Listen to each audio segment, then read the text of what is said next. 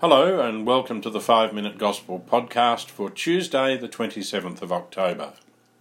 Today we read two short, one-sentence parables in the Gospel.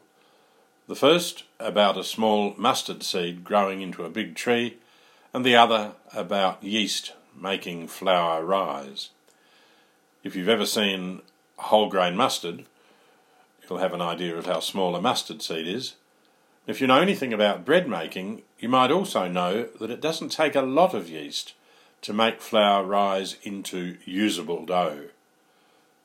Both parables speak about the kingdom of God and how it grows. One way to think about these two parables is to make them about ourselves, to make them personal.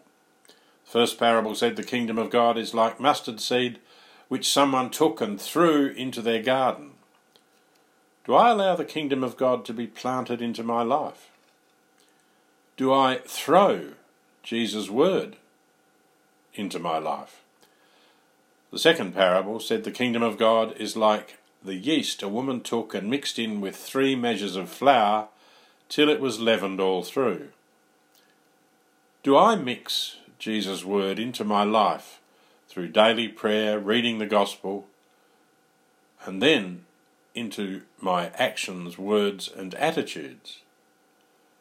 The kingdom of God can grow big in each of us. From a small start, like the mustard seed and the small amount of yeast, Jesus can become the important influence, like the yeast, which leavens all through our lives. The challenge is to let Jesus into our lives. There are many ways we can meet Jesus. We meet Jesus in prayer each day. Each day, prayer plants the seed of Jesus' kingdom, his life and his love in us. Prayer enables that seed to grow, to continue to grow. Prayer is the yeast that can influence every part of our lives, like yeast in flour.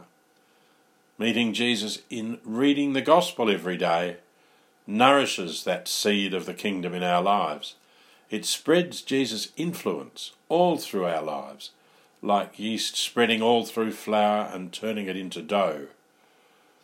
Meeting Jesus in the sacraments, and above all, in the Eucharist, brings the living presence of Jesus and his kingdom into our lives. Through the Eucharist, St. Augustine once said, "We become what we receive." We become more and more like Jesus.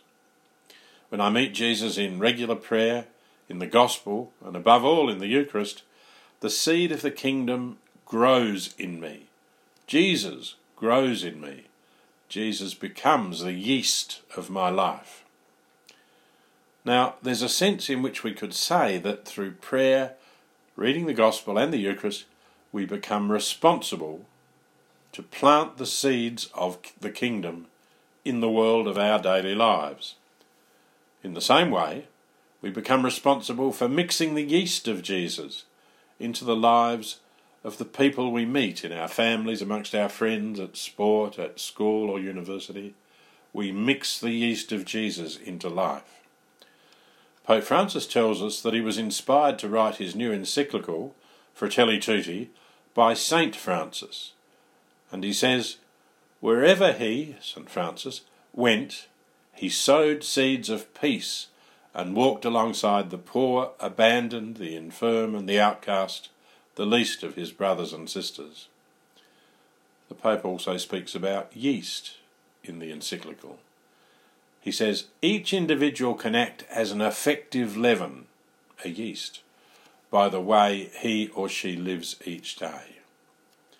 St. Francis sowed the seeds of peace, and each of us can be an effective leaven by the way we live each day.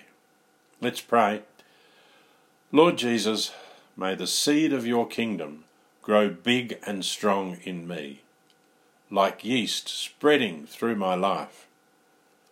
Help me to sow the seeds of peace everywhere and be effective as a yeast for you by the way I live each day.